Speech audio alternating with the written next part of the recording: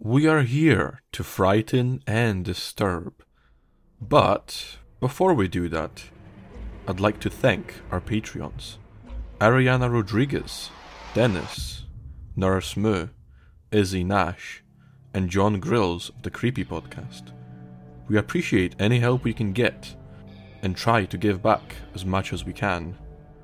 And now, listen at your own discretion. You must be either mad or insane to seek out this godforsaken place. But since you're here, I guess I can show you the nest of horrors. Don't fall in.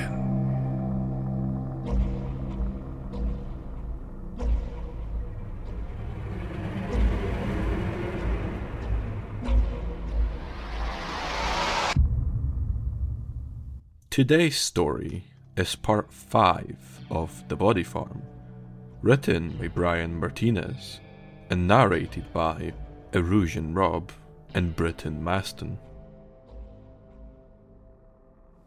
I don't know how to start this except to say, I'm sorry. I'm sorry because I have almost no memory of the things I wrote, or even of writing them at all. 3 days ago, I woke up in the hospital looking like I'd taken a brisk jog through one of the circles of hell. I had no idea how I'd gotten here, or what happened to me. But from the looks of it, it seemed like I'd been attacked by an animal of some kind. There were cuts and bruises all over my body, and a pretty bad hematoma had coloured my right eye red. I knew who I was and all that, but my last solid memory was of job searching after leaving my old job. After that, it gets blurry. It's a bit like trying to remember what your 3rd grade teacher looked like. The nurses have been nice to me, and extremely patient with what I can only describe as my overall confusion with life. But whenever I ask them what happened, they have no real answers.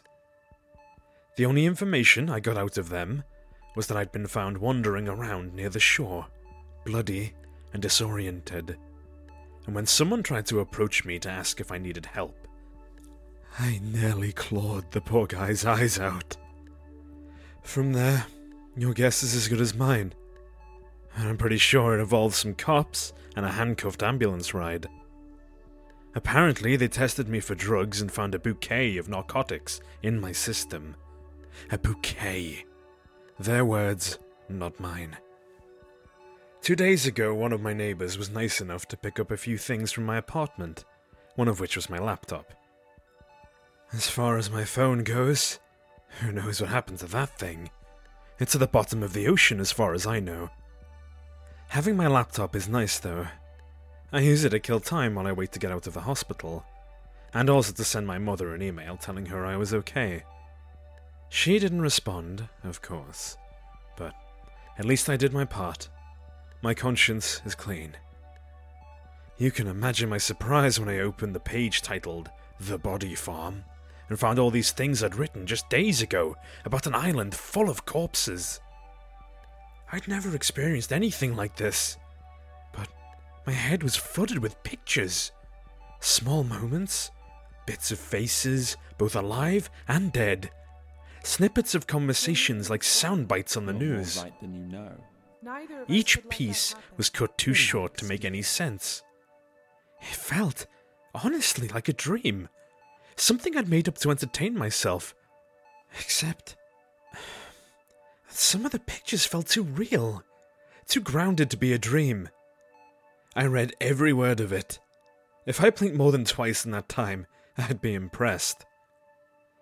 It's a strange feeling, having that kind of distance from something that happened to you. I felt like one of those people who yells at horror movies, except the actor on the screen looked exactly like me. I wondered why on earth I would go back to that island. Not just once, but twice, and how I could be so naive about the doctor. I formed opinions and took guesses as to what the truth was. I'm pretty sure all that missing body and handprint stuff was Terry running around the island being generally insane, and becoming frustrated with how it ended. That confession bit? I really wish I knew what I was about to say there. Just 10 seconds more, and the truth would have come out. Maybe it's better that I don't know, now that I survived and all. But, as they say, the truth always comes out in the end. Yesterday was a bad day. The pain was stronger than normal, so the morning nurse gave me an extra dose of morphine, along with all the other antibiotics and various meds they had me on. It helped to dull the pain, but with it the rest of me was dulled too. The whole day felt like I was being held under warm water, watching the bodies float past, never quite close enough to touch them. It took me a minute to understand what the nurse was saying when she said someone was there to see me, if it was okay with me. All I could say was, "Can't everyone see me? I mean, had I died and become a ghost? Did they need to ask my permission for me to appear?" I said, yes, of course, they could see me. And a minute later, I was looking at a hand holding a badge, and someone was telling me his name was Detective Andrews, and he wanted to ask some questions. I took a minute to sit up, drink some water, and shake off the fog. I apologized to the young detective and told him he looked familiar. He was surprised and said he'd actually tried to speak to me a few days earlier, but I'd been too out of it to hold a conversation. "You were beat up pretty badly," he said. "Can you remember anything from the attack?" So it's true. I was attacked. "That's what it appears. That's why I'm here. Do you have any reason to think otherwise?" I told him I was pretty sure I was attacked, but I was having a hard time sorting out exactly what it was that had attacked me. He could tell I was holding out on him. "I don't want to force you to relive a traumatic event," he said. "but if you know something you're not telling me, I have to insist for the sake of the investigation." After a few moments, I got my laptop from the side table, opened the bookmark, and spun it to face him. "You have to read the whole thing," I told him. He looked confused, but he agreed.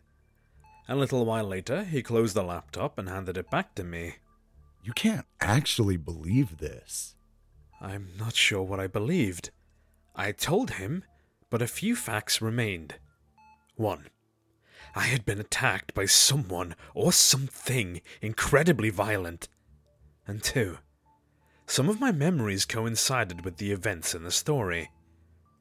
He was skeptical, but he said he would look into it on the off chance that parts of the story were based on real events I had distorted. "The brain has a funny way of taking creative licenses," he said. Before he left, I gave him all the details I could drum up, and told him his best bet was tracking down some of those interns who had worked on the island.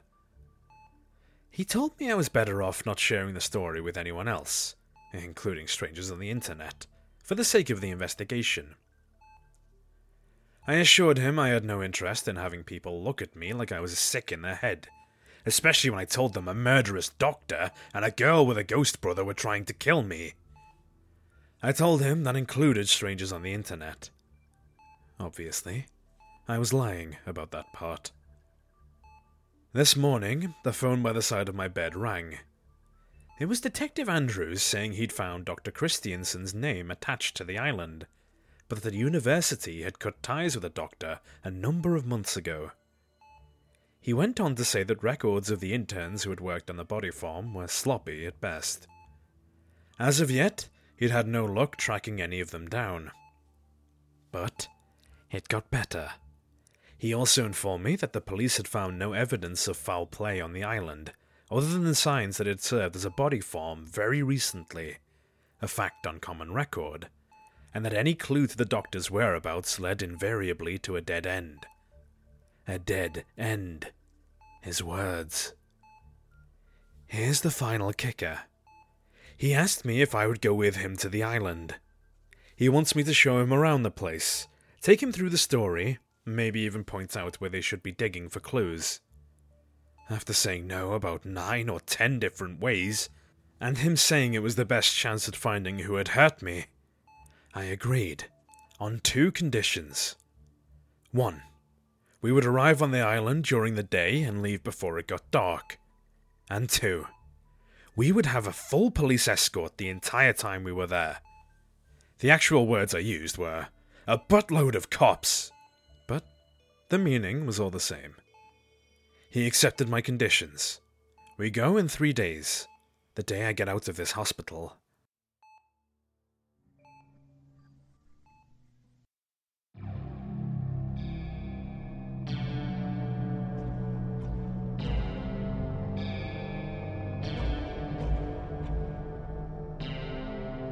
Hope you enjoyed this episode and will join us for more.